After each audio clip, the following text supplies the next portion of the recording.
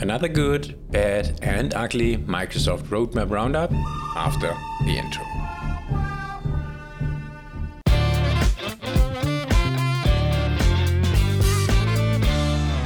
Last week we changed a few things on the show. Today we are taking that concept and turning it around. Starting with the ugly, going to the bad, and finishing with the good. But the good thing about the ugly is that there is not really a roadmap item that is ugly. The only ugly for this week, if you will, is that we only had 11 new roadmap items and 57 updates. So, then on to the bad ones. Maybe hard to understand in the beginning, but my first bad news for this week is SharePoint content type deletion improved error messages. Added to the roadmap and planned for August, if we attempt to delete multiple content types from the content type gallery, which have dependencies on one list or content type, we will get improved error messages that lists out that dependent resources. So, what's bad about this? For me, the fact that this is a roadmap item and other things out of the blue are suddenly available, or that developments like Viva Goals or Viva Sales are never on the roadmap until they are released. Even after the announcement, tools like Viva Goals have currently one single roadmap item, and Viva Sales still not on the roadmap at all. So, that is my point here when talking about bad news. Let's head to the bad and good news for this week. Launched on Wednesday, Microsoft Forms' new polling app Pulse in Teams meetings and chat. Microsoft Forms is, as we know, focused on providing the best polling experience for our users. You know that? That is one key capability in Microsoft Teams as well.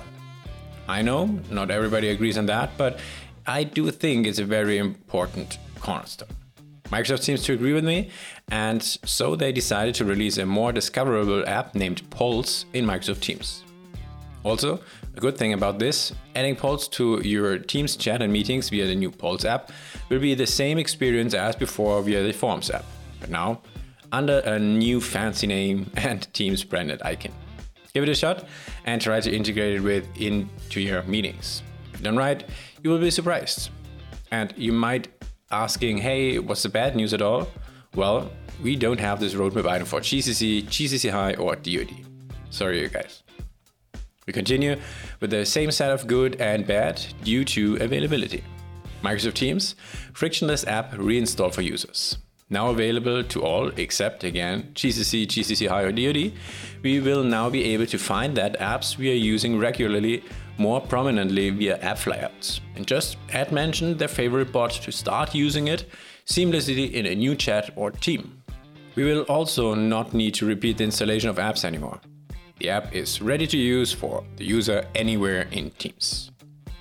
On to entirely good news and launched roadmap item this week, SharePoint Microsoft Lists Calendar View Conditional Formatting. Also launched on Wednesday, the items in a list calendar view can be color-coded based on conditions or rules specified on the fields available in the view.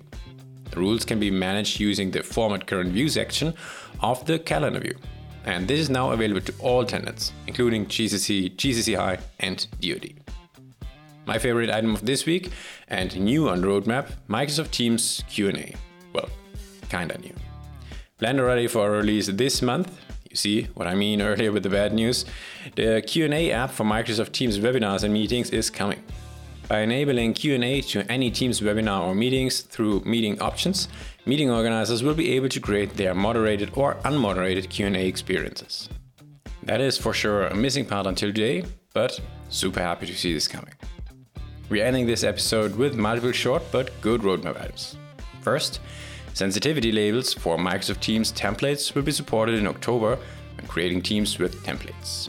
Second, launched this week, Microsoft Teams Chat with Self, so we can add and send ourselves notes, messages, files, and images or videos, helping us to be more organized. And third, added to the roadmap this week, coming for everybody in September, Microsoft Teams Assign Seats in Together mode, allowing meeting organizers to assign seats to participants into Together mode. That's nice. And let's see who are the cool kids in the back. And finally, number 4, also coming in September, Viva Topics is expanding language support to French, German, and Spanish. As a German, I do like that, obviously. The outro today is short. Again, your feedback from last week made this week possible. So please keep it coming, no matter if it's good, bad, or ugly. Until next week, don't be afraid.